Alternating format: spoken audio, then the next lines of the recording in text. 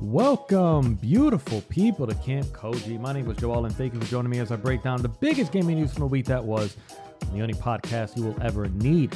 Now, today's show, we're going to talk about a few Activision Blizzard stories, including Overwatch's $45 skins and Sony's Call of Duty Fear. But first, we're actually going to talk a little bit about Ubisoft. So last week, Reuters, however you pronounce this website, I'm going to say Reuters, it's reporting that Tencent is looking to increase its investment in Ubisoft. Tencent currently owns 5% of the company. Reuters is reporting that Tencent is willing to pay up to nearly $104 a share, more than double what Ubisoft stock is currently worth.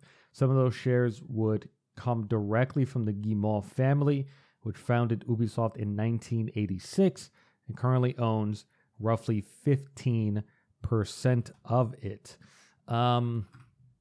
This is kind of an interesting story for kind of many reasons. More so because we've talked a lot lately about the likelihood that Ubisoft will be sold at some point. And it's becoming increasingly more and more obvious as we get closer and closer to a little bit of like this rampant form of consolidation, and the fact that Ubisoft just has not really been doing as well as they used to. You know, Ubisoft has not really been what you would call ahead of the curve. They've kind of really been behind on so many things. And it just sort of seems like, honestly, just Ubisoft doesn't even know what they're doing anymore. I think there was a story that broke last week that they I guess I'll use the term finally hired a lead writer for Beyond Good and Evil 2, a game that was announced what feels like 15 years ago. I don't know exactly when it was announced. It's a game that honestly should have been canceled a very long time ago. I can't imagine how much money they've poured into that game. And this is coming from a person who did enjoy the first one. It's kind of at this point, it's like beyond vaporware. And then you see all the failures that they've done in terms of handling different franchises, handling the Tom Clancy license. You know, they have like the silver lining, something like Rainbow Six Siege, for example. But everything else that they're doing, it seems like they always consistently arrive late to the party. You know, now they're putting Division on mobile. They came late to the party in Battle Royale. They came late to the party in free-to-plays, and they're basically just sort of emulating other companies' successes instead of, you know, walking their own path, which is what really made Ubisoft. What made Ubisoft the company that it is today is they sort of walked their own path. They found inspiration from within their four walls instead of just copy and pasting what other companies have found to be their own success stories. So this is interesting because it's one of those things where, if obviously this is all rumored, but put yourself in the shoes of a shareholder at Ubisoft, you're seeing everything that's been happening over the last few years with Ubisoft, not just financially, not just critically, commercially.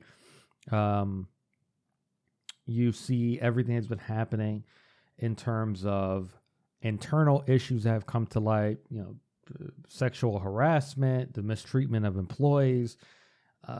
You're probably more than happy to exit at this point in terms of whatever position you have into Ubisoft. And here comes this company that says, hey, we're willing to pay double what the share is worth today, because I guess they have that much confidence that they can not rebuild, but I guess they have confidence that Ubisoft will rebuild unless they're able to get a majority stake. As I said, currently they only own 5%. Majority stake would be, I'm going to assume it will be 51%. But obviously then comes the issue of Tencent, right? This Chinese company. I think if you Google Tencent, one of the autofill questions is Tencent evil? Because, there's always these theories about these Chinese companies. And let's run through the list of companies, foreign investments that Tencent has in gaming. 100% ownership, Funcom, Leyou, which includes Athlon, Digital Extremes, and Splash Damage. They own all of Riot Games, definitely one of the more successful companies here in North America. Shark Mob from Sweden, Sumo Group, Turtle Rock Studios, Wake Up Interactive, Inflection Games, Fulcrum Games. Then they have majority stakes, 84% in Supercell, Grinding Gear Games, 40% of Epic Games, which is still the biggest steal that they've had. 38% of Pocket Gems, and then the percentages drops from there. Sea Limited, Don't Nod, Bloober Team, Marvelous, Netmarble, Kakao, Krafton, Frontier Development, Katakawa Corporation, which owns From Software and Spike Chunsoft. They only own 6.86% of that. 5% Ubisoft, Paradox, 3.8% of Remedy.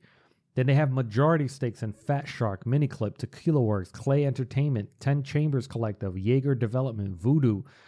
Oh, wait, hold on. These are minority stakes. Bohemia Interactive, Payload, Playtonic, Riff Raff Games, Off-World Industries. Then they have these undisclosed investments in Discord, Roblox, Lockwood Publishing, Platinum Games, Aiming, Nova Rama. It's a really, really large collection of companies that they have. This is kind of one of those news stories, especially looking at the history of Tencent and the history of everything that we know about Ubisoft. This sort of seems like one of those things that is probably more than likely going to happen, even if it's not, them gaining a super large percentage, even if it's just going from 5% to 15 or 20%. If what Reuters is reporting is true, I can't imagine a lot of investors not going, you know what, let me just exit out of this, especially if they really feel like Ubisoft is just going to get worse. First story, as I said, a lot of these stories really revolve around Activision Blizzard. So 2 months ago, Bobby Kotick announced that Activision Blizzard would begin bargaining with the Game Workers Alliance union that was formed at Raven Software. Not too long ago, Blizzard Albany, currently working on Diablo 4, announced their own intent to unionize, but they are now claiming that ActiBliz is back to its union-busting ways and has rehired law firm Reed Smith to help them. Albany Game Workers Alliance, which is organizing for things like better pay, healthcare, and work-life balance, among other issues, said in a press release, quote, "Instead of following Microsoft's lead and committing to a labor neutrality agreement, Activision has made the clear and conscious decision to deny us our basic labor rights while once again spending hundreds of thousands of dollars on a union-busting firm." The group says Activision Blizzard is re-enlisting the help of Reed Smith, an organization that offers union avoidance services in a futile effort to delay recognition. As the workers tell it, Reed Smith intends to urge the National Labor Relations Board to deny the individual QA group's right to unionize. When asked for comment, the Call of Duty publisher didn't say why it had rehired the law firm Reed Smith or how much it was paying, but it did confirm it would once again push for a studio-wide vote on unionization, of course. Quote, "Given the significant impact this change could have for roughly 150 people in Albany," that studio is formerly Vicarious Visions, "we believe every employee in Albany who works on Diablo should have a direct say in this decision. It should not be made by fewer than 15% of employees," company spokesman Rich George wrote in an emailed statement. So, of course, they're going to spin it that way. Remember, always strive to remember that companies are not your friends. So when they, put on this smile and they tell you, well, we want to make sure the entire studio is voting, and they put this spin on it of like, oh, this decision shouldn't be made by fewer than 15% of employees, blah, blah, blah. It's really them playing within the lines of what was that quote that I read earlier? Union avoiding, because technically union busting or preventing your employees from unionizing or discussing unionization is illegal, but a lot of these companies, Activision Blizzard, especially Amazon, sort of do their best to, I guess, color in between the lines to make sure that they're able to do whatever they can within their power to hopefully stop or scare employees from unionizing. Because to them, what a union signifies to a large company is that they are no longer 100% in control of an employee's destiny. And we've obviously been going through something, especially as a country here in the United States of America, where more and more employees are beginning to talk about unionization. I think, I feel like it was just early this year or late last year where, there was like the first Starbucks to unionize, and now I think they're up to like 100 Starbucks that have voted to unionize, and Starbucks is still trying their best to try to stop people. And I think it's one of those things where you have to ask yourself, if you're an employee at a company, why is it that a company is so intent on stopping people from unionizing? Remember, companies will do everything in their power to keep as much money as they can. These CEOs and board members will do everything in their power to give themselves $1 million bonuses while giving you the shittiest healthcare that they can legally provide to you, which is why I always say that's really the definition of something like minimum wage. It's if a company pays you minimum wage, that's them acknowledging if I could pay you less, I absolutely would. Unfortunately, it's illegal and I can't pay you less.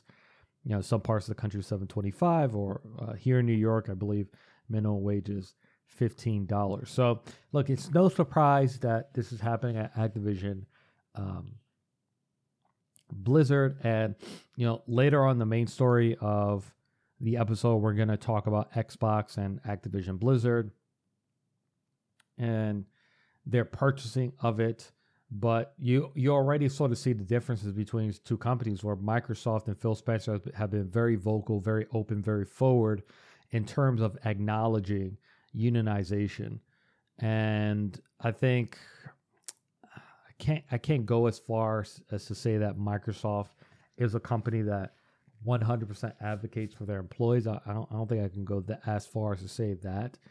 But the fact that they are acknowledging it and they're open to conversations kind of shows that in the midst of everything that's happening with this purchase from Microsoft, and the fact that us in the gaming community, we're discussing the ramifications of it, games going exclusive, games only being on Xbox and PC, games being taken away from PlayStation, what this means for the future of dormant franchises, for current franchises, what this means for the future of a lot of these teams.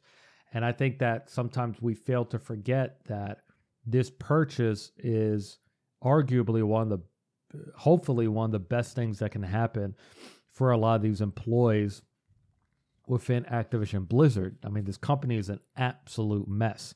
And that's even without what we learned last year about all these crazy, ridiculous, disgusting things that were happening within the company. You see how they treat their employees in terms of unionization. Everything that's happened with Bobby Kotick, the greed at the top of the level of these companies. The fact that so many of these teams have been dissolved and have been basically relegated to Call of Duty support teams, where now Activision has like 8 to 10 studios working on a single game, or even Vicarious Visions. We saw what happened with them becoming Blizzard Albany, and the fact that, they were working on another Tony Hawk, but it was canceled because the focus is on, Call of Duty and, these small handful of games. At this point, I mean, it's very hard to not look at Microsoft purchasing Activision Blizzard as a very positive move. Because I feel like they will restore a lot of those things. I could see Microsoft slowing down Call of Duty releases and restoring a lot of these studios and allowing them to work on something new and work on something creative instead of just the next Call of Duty. Even Activision themselves is acknowledging, and we'll talk about it a little bit more later, about Call of Duty's need to no longer be a yearly tentpole franchise, especially because it just doesn't perform as good as it used to. So yeah, there's really no surprise here. After seeing what Raven was able to do, after seeing a lot of the solidarity that's happening with the ABK, Activision Blizzard King Workers Alliance, I feel very positive about that vote, especially after what happened with Raven Software, where they did open the vote to the entire studio and they were still able to vote to form a union. So I do have a lot of hope that they'll be able to put this through, even with Activision back to their old slimy ways of union busting. Now let's talk a bit about Overwatch 2. Last week, Twitter user Porter Gage uploaded screenshots from a survey their friend received from Overwatch, asking them how much money they've been willing to pay for skins and other rewards in Overwatch 2. The asking prices in the survey are as follow: Mythic skin, $44.99. Legendary skin bundle, including weapon charm, player icon, victory pose, voice line, name card, and spray, $29.99. Legendary skin, $24.99. Emote highlight intro souvenir, $19.99. Weapon charm, $9.99. And then 3 sprays bundle, $4.99. Quote, this survey is entirely... Oh, wait, sorry.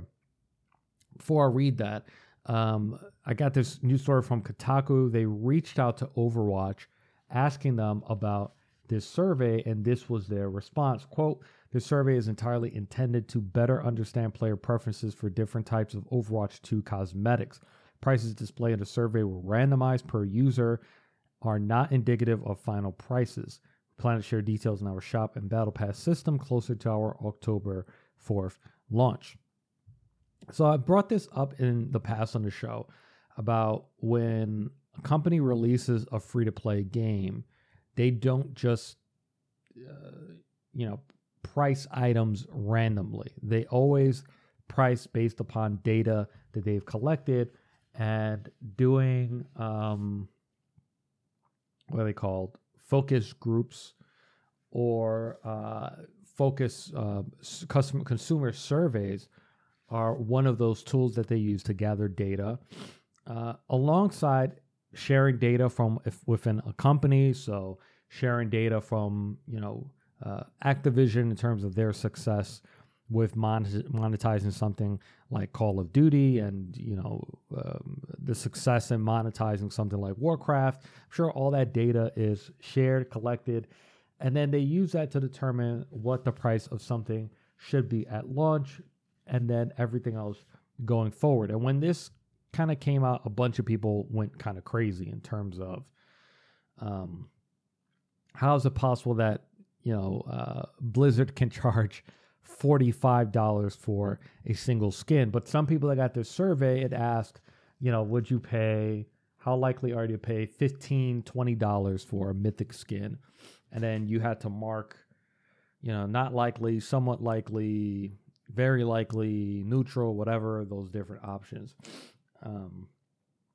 would have been. Now, the Mythic skin is supposed to be a brand new addition to Overwatch 2. This is a tier that never existed in the original Overwatch.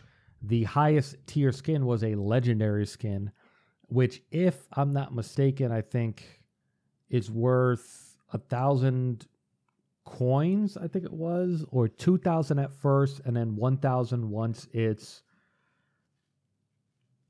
I think it's once, I know after some time the price of a legendary skin goes down, and you can buy it during like the yearly anniversary event or something like that. I can't remember exactly. I guess there's really no real world price for the legendary skin because in the original Overwatch, you can only buy loot boxes. You can't just straight up buy gold coins to buy a skin. The only skins that you can technically buy with money would be the Overwatch League skins. With those, you have to pay for League tokens, and then you redeem those League tokens for a skin. And I think those skins played out to about $5 or $10 per skin, something along those lines. Now, the Mythic skin, as I said, it is something brand new. What's unique about this skin,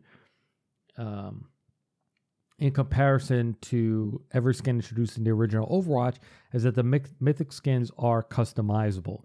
They haven't really gone in depth into exactly what that means, but I think it sort of means like you have a different headpiece, a different chest piece. You can sort of mix and match, even though it still kind of all falls under the same sort of style. There are options to them, so you can have a little bit of uniqueness in your skin, even if someone else has the same Mythic skin as you. And I think the example that they gave for the first skin that they're doing, I think it was Genji is supposed to be the first skin that they're introducing in Overwatch 2, but they haven't actually talked about exactly how that skin is going to be unlocked.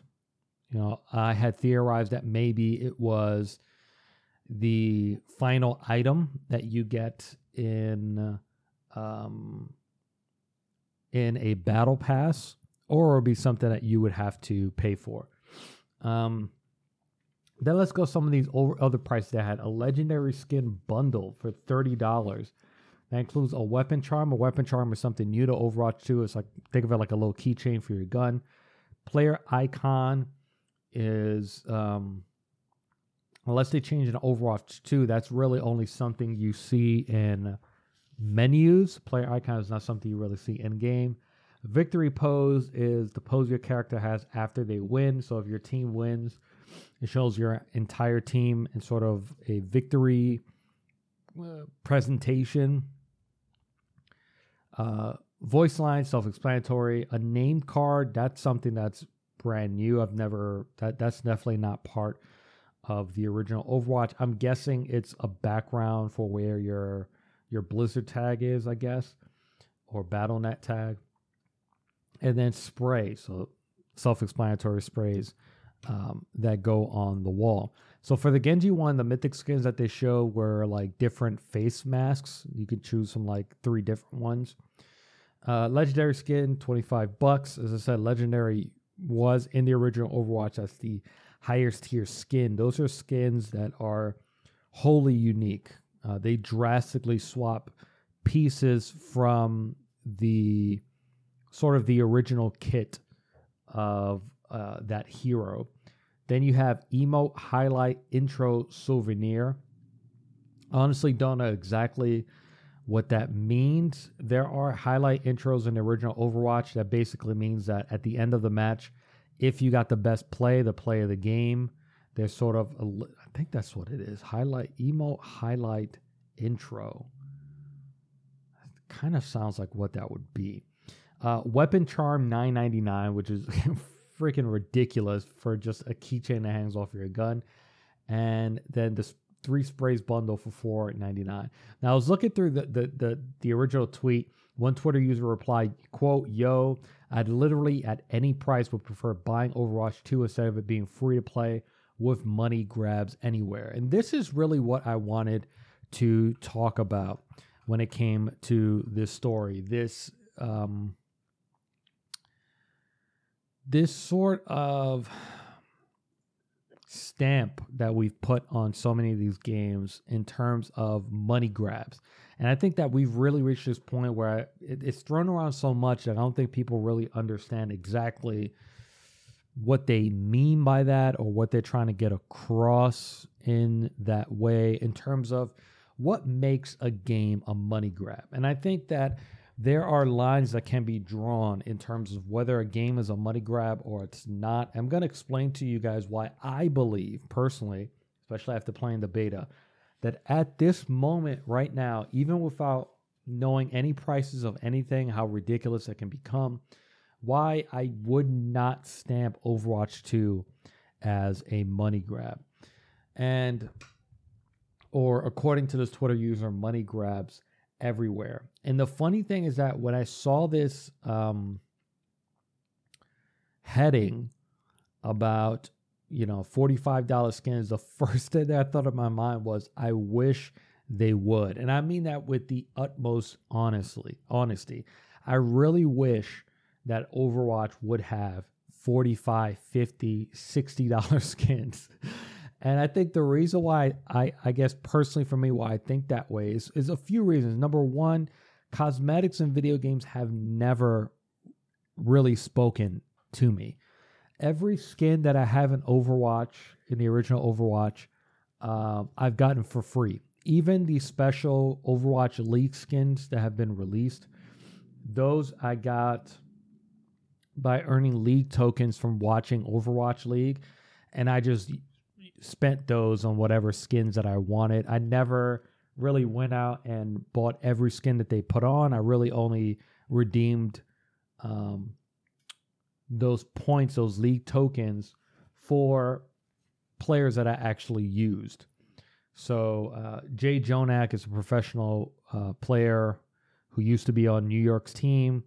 He won MVP one year, and he had his own skin created for Zenyatta, and I think it was like 200 League tokens. I definitely bought that because Zenyatta is a character that I use a lot when I play Overwatch.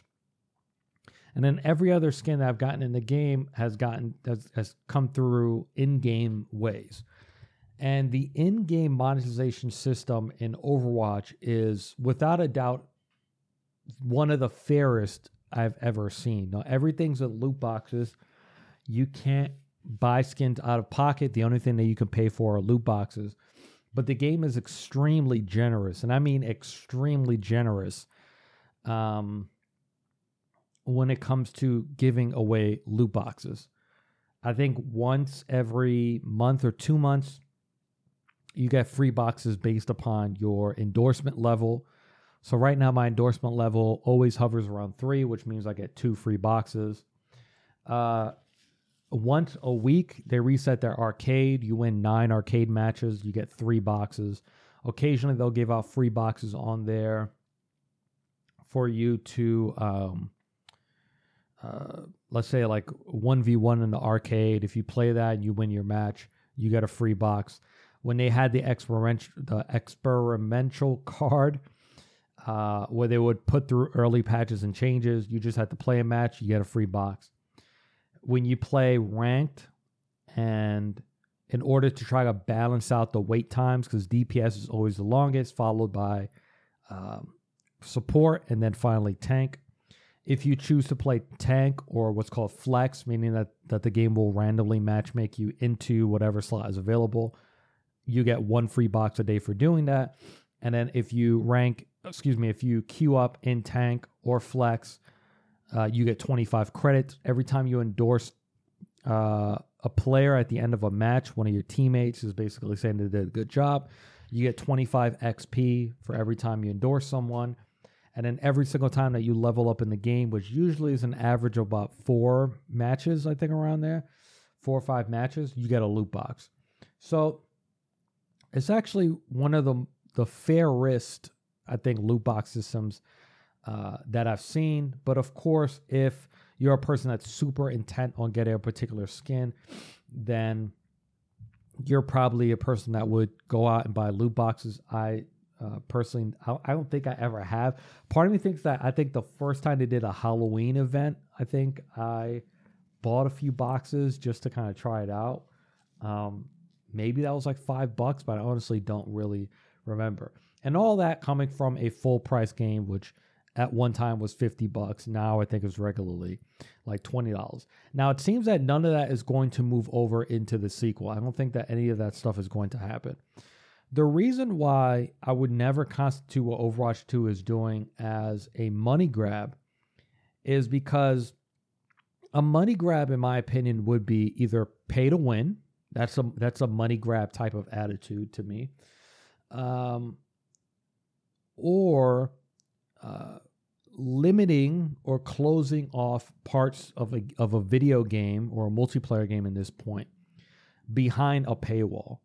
So when Overwatch 2 comes out, the entire experience is free. As far as we know, they previously said that PvE you had to pay for. It's really unclear if you have to pay for that. So we're only going to talk about PvP. We're only going to talk about purely the multiplayer aspect of Overwatch 2. When the game releases on October 4th, the entire game is open. You get access to all, I think it's like 30 heroes at this point, right? You get access to all future heroes. The moment that a hero drops, you get access to it. They haven't talked about putting them behind any type of wall. Other games have done that. So something like Apex Legends, even recently Multiverses, not every single character is available to you. You do have to actively play the game. Yes, it's quick to unlock. Same thing as something like Apex Legends. The more you play, the easier these new legends are to unlock. But as far as we know, for Overwatch 2, the moment a hero is introduced, so as soon as October 4 drops, Junker Queen is there from the very beginning, and whoever this new support is, some sort of Fox hero, they'll be there from day one. You'll be able to pick that character. No maps are behind a paywall, so every time a new map is going to be added, it's going to be a part of it. As far as we know, if they continue to do events, so sometimes they do the Christmas event, the Olympics event, I could definitely see that as something that they continue to do with Overwatch 2. None of those are going to be behind a paywall. No modes are behind paywalls. It's not like if they do custom games, you have to pay extra to do custom games, or pay extra, $10 every quarter in order to do ranked or something like that. So the entire game is completely open. So I think that we've reached this point where I think, in certain aspects, I think it's okay to criticize a company because I think that they earned it, right? They earned that criticism. Halo Infinite is one of them. The fact that Halo Infinite launched and leading up to the launch, 343 was talking about how much they wanted everyone to have their own individual Spartan. And then the game comes out and colors, you have to pay for different colors, pay $5. And then if you get this helmet, you need this particular kit. That's something that I would look at as very egregious and very dishonest. For something like Overwatch 2, with the entire game being completely free to play, right? With there being zero pressure to spend any money outside of outside of buying something cosmetically. That's not the definition of a money grab. It's so far and away from it. Especially when you think about a game that's a first-person game. I think that's like the one thing that's going to affect them in terms of pricing their skins, is the fact that this is a game, I think outside of Wrecking Ball, which is the hamster and the metal ball in the game, which is a character that you're used to seeing in third person for most of the time. Maybe Reinhardt, when you use his shield, he goes in third person. For the most part, you're not really seeing your character, which is really the main reason why I don't really care about skins. Right now in the original Overwatch, I am sitting on over 1,700 loot boxes that I've just never opened because it's kind of just a waste of time. I only try to play an hour, 2 hours per session, so I just want to sit there and play the game. Right now, my goal has been to get to 2,000 boxes before Overwatch 2 launches, because then at that point, I have to open the boxes, or Overwatch 2 is just going to open them for me, and I would just rather do it myself, which I'm sure is going to take a few hours. Maybe I'll do a video or stream it or something like that. But this is the reason why I want to sit here and say, I really wish they would do $50 skins, which I know sounds like kind of crazy, right? This thought process of Joel, why the hell would you want them to have $50 skins?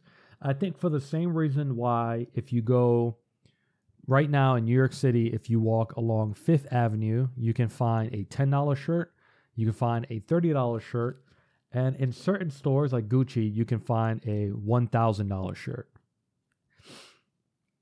I think the one thing that has been lost in this aspect of free-to-play gaming that we're in right now is just that term, free-to-play, completely free. You're not paying for it. And on on PC, it's completely free to play online. On PlayStation and on Xbox, these free-to-play games are free to play online. You do not need to pay for gold. You do not need to pay for PlayStation Network. These are truly 100% free-to-play games.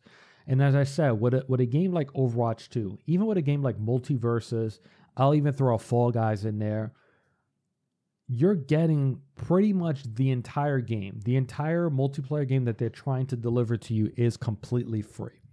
But at the end of the day, the game is not free to create, nor is it free to operate, especially when we're talking about something like multiplayer that's going to have cross-play, cross-progression, adding new heroes, adding battle passes, adding new maps, all these different things that they're trying to do as a company. None of that comes for free. So if there are people in this world that are more than happy, they're more than willing, they're more than able to afford a $50 skin, to afford a $10 keychain for a weapon, why would I as a player and as a fan of Overwatch 2 not want this team to make as much money as possible? Because that's what regards the success of a video game, right? If a video game is not generating enough revenue, it gets shut down, right? I guarantee you there are a lot of people that were huge fans of Hyperscape. They loved what Ubisoft did with their Battle Royale. I don't think it lasted 2 years. Why? Because it wasn't making any money. And I think, to me, I'd rather these companies go a little bit crazy and experimental with their pricing while continuing and keeping a balance, right? So, for example, something like a weapon charm, I do look at that as something that I would definitely look at pricing that appropriately in order to be able to give fans as much access as possible. So something like weapon charms, in my opinion, should only be like $5. I don't think weapon charms should be something like $10. Do I think a mythic skin should realistically be like $45 or $50 dollars? Honestly, it's really not for me to say. It's up. The pricing of these items is up to what the company believes someone is more than ready, willing, and able to pay for it. But I think I could apply the same thing to Diablo Immortal. A story broke out, and I think it's in today's Wrap It Up, about some idiot who spent $100,000 on Diablo Immortal. $100,000 on a mobile cell phone game. We all need to acknowledge that for a lot of people out there, their revenue source is a lot different than mine. It's a lot different than yours. Think about the mentality that has to go in someone's brain to spend the equivalent of, that's about 3 years' salary if we're talking about the average earning wage for an American, which I think is around $32,000, $33,000, something like that. They're spending that on virtual items for a video game, for a cell phone game, Diablo Immortal. So to me, I honestly, and once again, I'm just speaking from my own experiences, from my own opinion, I honestly don't care. If Blizzard were to go ahead and say mythic skins are going to be $40, and let's say they release a Zenyatta skin, who is, my all-time, that's definitely my all-time favorite hero in Overwatch, why would I be angry or upset? It's a skin. It's literal virtual clothing for a virtual character, clothing that I will rarely see. I'm going to see it at the end victory pose when I win. I'll see it when I activate my ultimate Transcendence, because it goes into third person. I'll look at it if I emote. Why am I going to spend $40 on this? But someone out there is going to spend $40.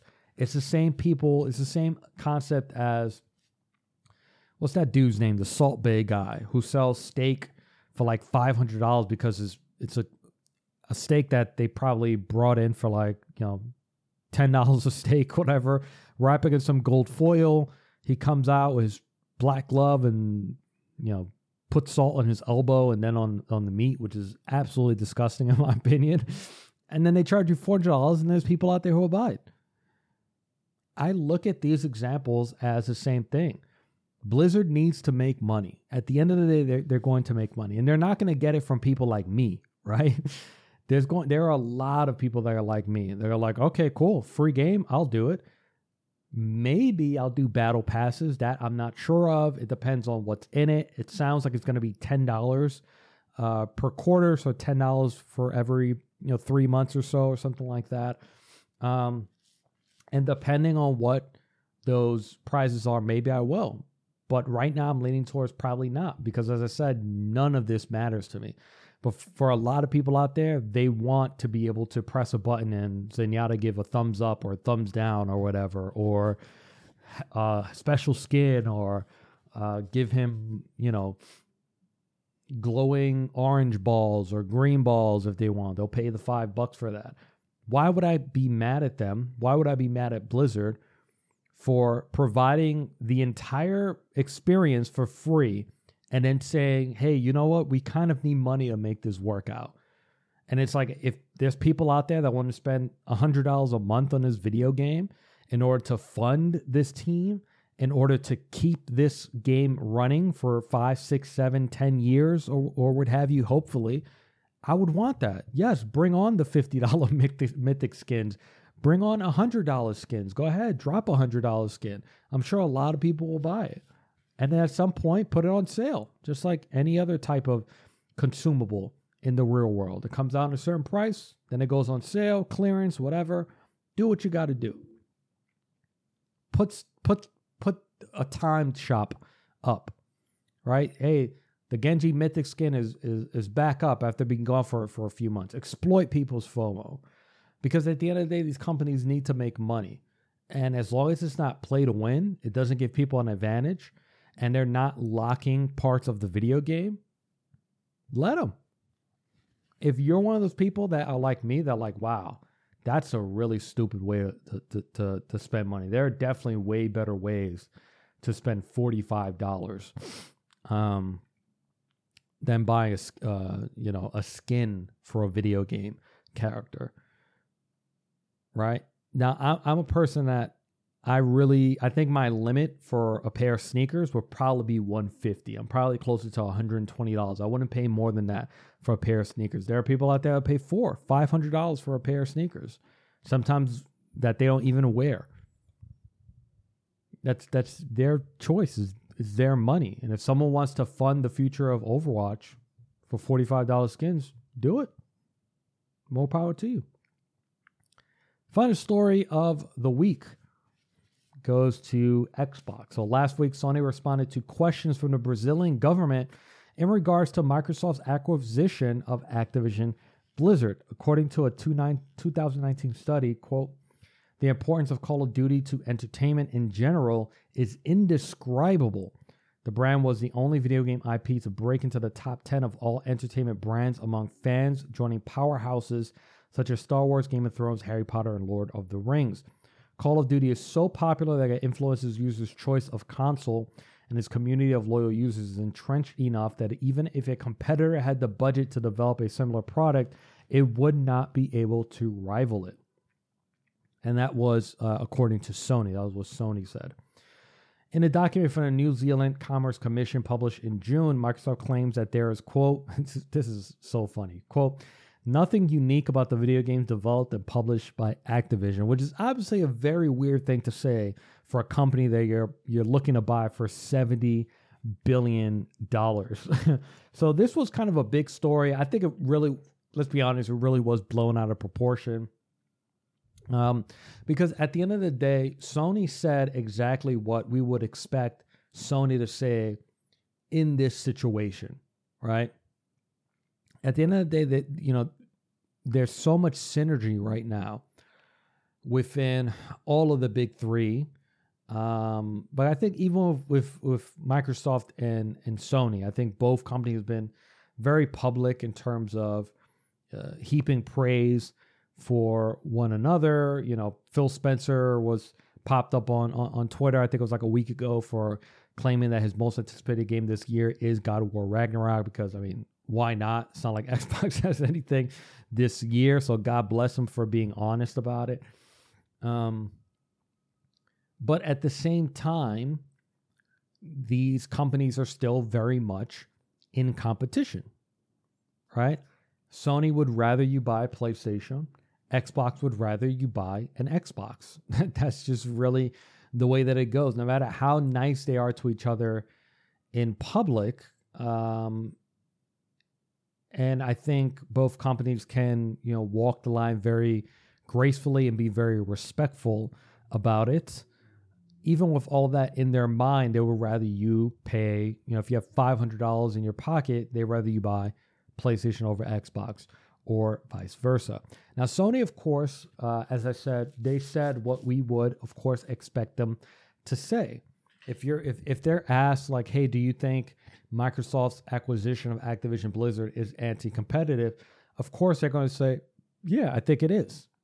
You know, the same as I would probably expect Microsoft to say the same about Sony buying Square Enix, for example, right? These rumors about Sony buying a company like Square Enix. I'm sure they would say the same, and they would bring up something like Final Fantasy, maybe something like Kingdom Hearts, two of the most critically commercially successful RPGs of our time, especially when you think about Square Enix as a company in itself, as a brand. It really is the premier RPG powerhouse, right? So Sony, of course, understands the power of Call of Duty. If we remember correctly, they've spent millions of dollars over the last decade to become Call of Duty's basically their console partner, along with exclusive content that they've had over the years. For those that forgot, Xbox at one point was Call of Duty's console partner, and I think it started around Call of Duty 3. I think it started around the Xbox 360 era, rolling over into Xbox One, where they were paying Activision in order to become their console partner. That contract expired, and then PlayStation decided to pick it up. And then that's when they started getting exclusive content. They got the early beta access, for example. You know, when Call of Duty was shown, it was shown with the PlayStation logo. And it sort of still is that way.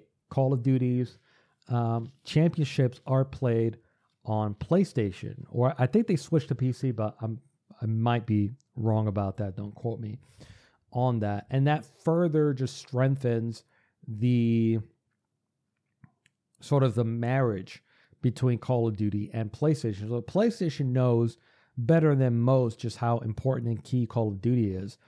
But the thing about it is, this is almost like what they call it. What's that called? The pot calling the kettle black, or whatever that sort of term is, because PlayStation continues to spend money out of their pocket in order to make things exclusive. It's not like PlayStation is a company in and of itself that believes, hey, you know, when games are made, they should be accessible to everyone. So it's a little bit hypocritical for them to come forward and say, like, yeah, Call of Duty, like, the importance of it to end same is indescribable. And even if a competitor had a similar budget, you wouldn't be able to create something that could compare to Call of Duty. This is coming from a company that is at this very moment paying Capcom probably millions in order to become the console partner of Street Fighter 6. They paid millions to keep Street Fighter 5 exclusive. And even though 6 is now coming to Xbox, they're still paying them. You know, at EVO over the weekend, they announced, a brand new character and the return of a previous character. And at the end of that trailer, it said PS5, PS4. You know, you might think that those are the only two consoles that are getting this game, right? But it's also coming to Xbox, and it is also coming to PC. This is a company that's paying Square Enix millions for Final Fantasy 16 to be exclusive, for Final Fantasy 7 Part 2 to be exclusive, for, you know, the original remake to remain exclusive. There's no way that Square Enix is just doing it just like, you know, there's no reason for us to bring it to Xboxes because PlayStation is paying them. No, let's renew that contract. Let's keep it on PlayStation for yet another year. So I feel like you can't do that as a company and then simultaneously say, hold on, wait a minute, let's draw the line. Now that you buy Activision, no, you can't make Call of Duty exclusive, or we can't let them have it because they're going to make Call of Duty exclusive. And I think the interesting part about all of this in terms of Xbox buying Call of Duty is that technically making Call of Duty exclusive isn't the only way to sort of push this idea that Xbox is the way to play Call of Duty. You know, it's almost like PlayStation saying the best way to experience PlayStation 5 is on this Sony TV, right? It's just them creating their own corporate synergy. And Xbox could absolutely do the same thing with Call of Duty without having to keep it as exclusive or take it away from PlayStation. I can see both of these scenarios happening. I can see Xbox saying, you know what, Call of Duty is going to remain exclusive. If you want to play Call of Duty, you're either going to have to buy an Xbox or play on PC. I can't imagine very many people going like, oh, cool, I'll just play Call of Duty on xCloud. It's really not the ideal way to play a multiplayer shooter, right?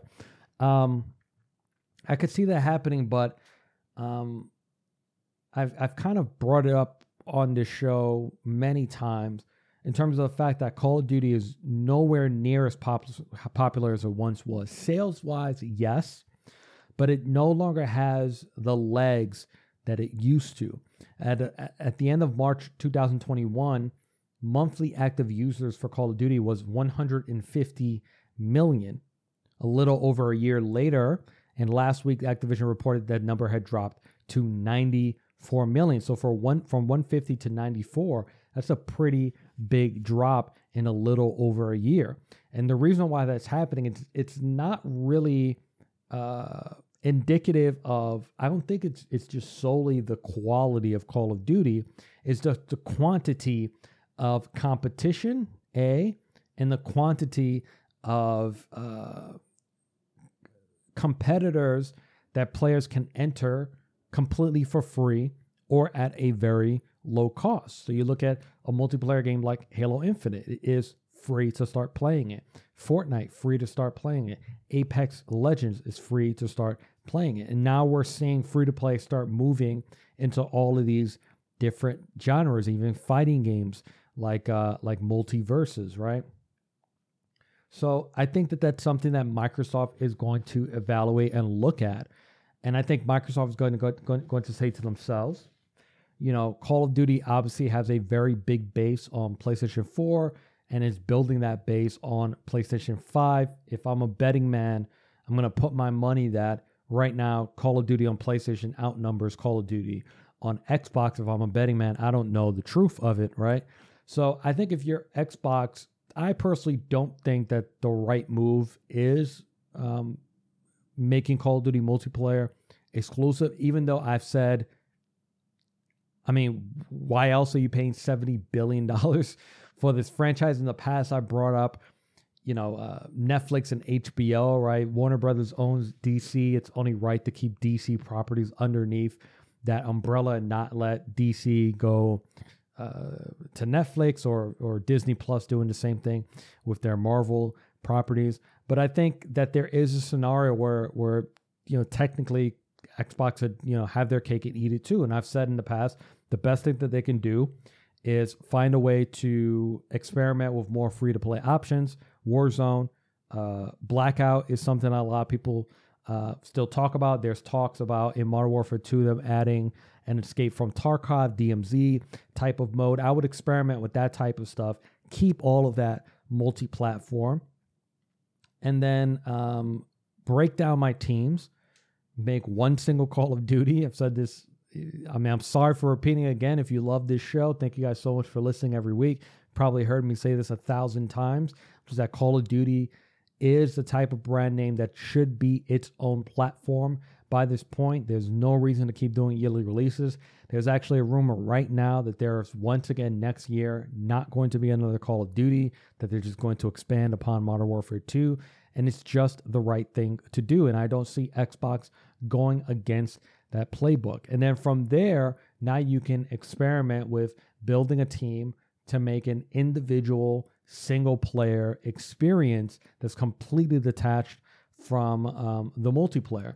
The Call of Duty Vanguard is something where it's like, okay, this looks like a really, really cool campaign, but you hear from everybody, pretty much the majority of Call of Duty players absolutely hate the multiplayer experience of Vanguard, and that's why it's so important to keep those two separate. The Call of Duty League crowned their champion yesterday, and almost immediately right after, a lot of the pros were saying, thank God we no longer have to play this dog shit Vanguard game because Modern Warfare 2 is right around the corner.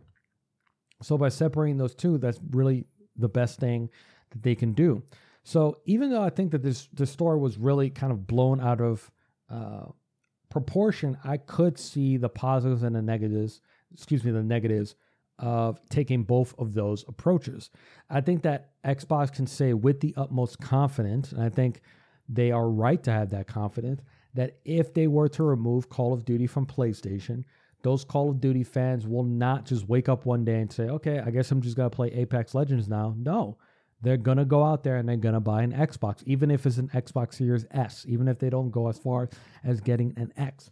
They absolutely are going to go out there and buy an Xbox or build a PC in order to access whatever the next Call of Duty is. That's just what that type of game does. It's the same as what PlayStation understood with Spider-Man. You know, Spider-Man is I think he is the most recognizable comic book character in the world, or at least on Marvel's roster. I believe Spider-Man is number one. So with that being said, there was no one inside of PlayStation said to themselves, no, we can't just keep Spider-Man to ourselves really popular. We want as many people to play this as possible. No. I mean, are we going to sit here and think that if Bungie didn't fight for their independence, they would have it? Of course not. This is PlayStation we're talking about here. And I think that's what makes this scenario so interesting, is that I think the majority of us, if we sat down and we thought about the scenario in reverse, I think if we sat down and we thought, what would happen if Sony bought Activision Blizzard? I think all of us would understand that that game would now become a PlayStation exclusive. I feel pretty confident in thinking that way.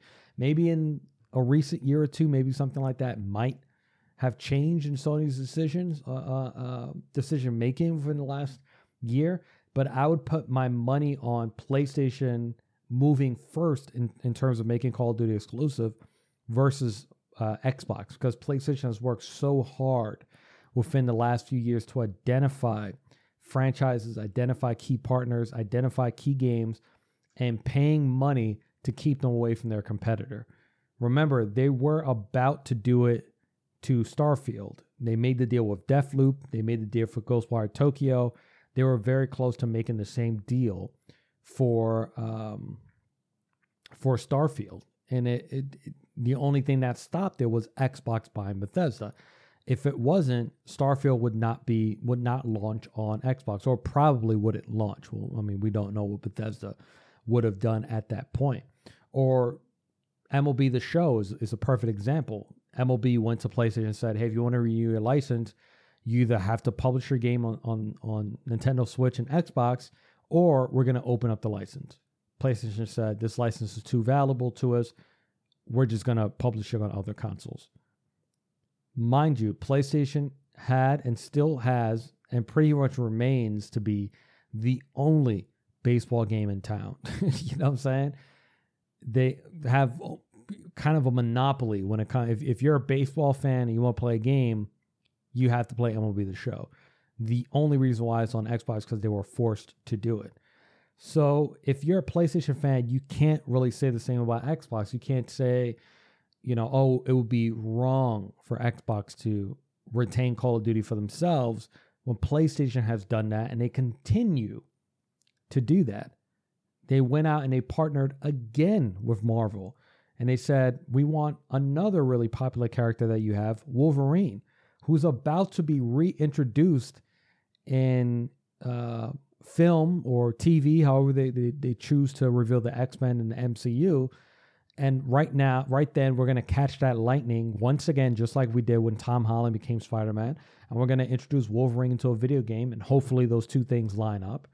And we're going to make it exclusive. We want to pay extra in order to make sure that a single-player Wolverine game can only exist on PlayStation. Yeah, he could be a Midnight Suns, it's cool, but single player, he can only exist on PlayStation. So if you're a PlayStation fan, you have to understand it's a little hypocritical to go, well, if you buy Call of Duty, or Microsoft shouldn't, it'll be really mean or bad of them or anti-competitive for them to do that. When it's just business, baby. This is exactly what PlayStation's been doing for years now, right?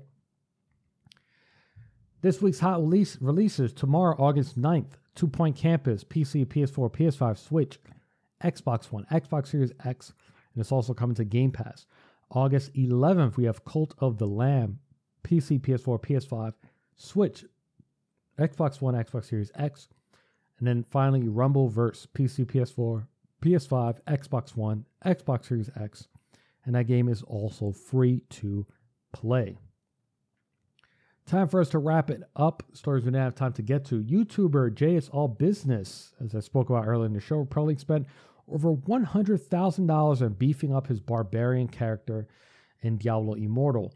The player's win rate is seemingly so good the game won't even match him against other players, torpedoing his prospects of competing in the latest Rite of Exile endgame event. This is one of the funniest things that I've read in a while. This is definitely like the definition of so what? This sounds like a you sort of problem. This guy was apparently talking about how he wants a refund or whatever it is. The mentality that has to go through a person's head.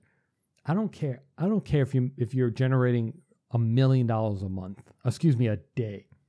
To spend $100,000 on a single video game, whether it's, I don't care what console it's from. And obviously, we're talking about mobile gaming. I don't care where this game exists. The mentality that goes through spending that amount of money on a game because you don't want to put the time and skill into it. You beefed up your character, pay to win. So basically, you pay to have an extremely powerful character. Now you're complaining because now you can't matchmake against anyone. Because you become so powerful. There isn't a violin tiny enough to play a theme song for this story. You can eat shit for all I care, because I can't even imagine how many people you could feed with $100,000, but you chose to spend it on a video game. Fuck you, fuck this guy, and fuck every YouTuber out there that continues to do this just to generate their own shitty revenue.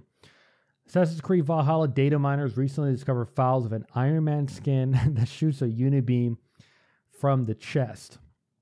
I'm going to repeat that. This is for Assassin's Creed Valhalla, an Iron Man skin. I can't express how much I hate what Ubisoft did to Assassin's Creed. It's an IP that I wish someone else would buy. You know, like Crystal Dynamics get Assassin's Creed because it just sucks what they've done with it. Just shit. Like, who would even want that? Like, who's an Assassin's Creed Valhalla fan and says to himself, I really wish my Assassin had Mark III Tony Stark armor. It's just so absolutely dumb.